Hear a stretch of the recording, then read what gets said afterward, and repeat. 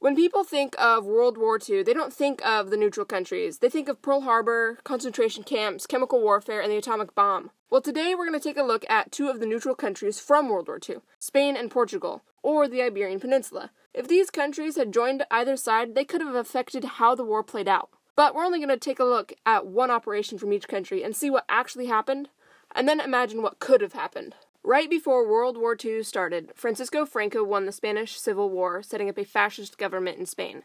He had received German aid sent on Hitler's orders. Hitler had hoped to cultivate an alliance with Franco, one that would be beneficial to his future plans to take over Europe. So, once World War II started, in 1940, Hitler approached Franco with a military proposition.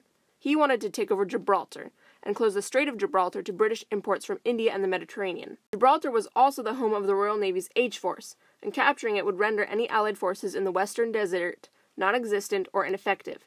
But Spain wanted between 400,000 to 700,000 tons of grain, all the fuel and equipment the Spanish army required, and they wanted the territories of Morocco, Oran, and Gibraltar to all be turned over to them in exchange for their aid in the plan. This was a ridiculously high set of demands that Hitler completely denied. And then he moved on from Operation Felix. He later said that he would rather have teeth pulled than engage in negotiations with Franco again, so Operation Felix never actually happened. But what if Hitler had said yes to Franco's demands, or Franco had presented less of them? What if Spain had said yes and Operation Felix had happened? If Spain had helped, then the numbers in their military would have been help enough to take over Gibraltar. As well, Franco was a respected general, and his military's expertise would have been a new asset to the Axis. If Gibraltar had been taken, British imports from India would have stopped. This would affect how well soldiers ate, since Britain was importing food from India. Allied help in Africa would also have stopped, leaving the Axis to take over that particular war theater. Any Allied reinforcements in Africa to the European theater as well would also have diminished.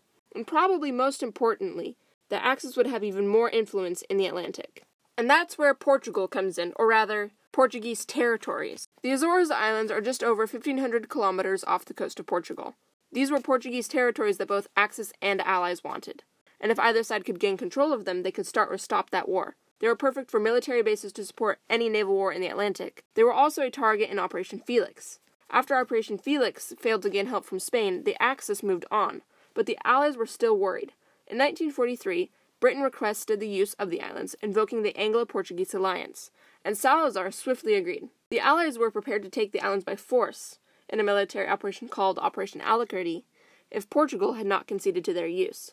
These bases were to safeguard north to south, or south to north, shipping convoy routes, potentially even those coming through the Strait of Gibraltar. If German forces had conquered these islands, those Allied ships wouldn't have been able to reach their destinations, and just as in Operation Felix, soldiers would lose valuable food. Most importantly, though, the Axis would have a strong gateway into the Atlantic, and this could have potentially led to a land invasion of North America and South America. Military-wise, Portugal in World War II wouldn't have helped either side, considering they had a very small, weak army. But as we saw, their assets, like the Azores Islands, influenced the war greatly.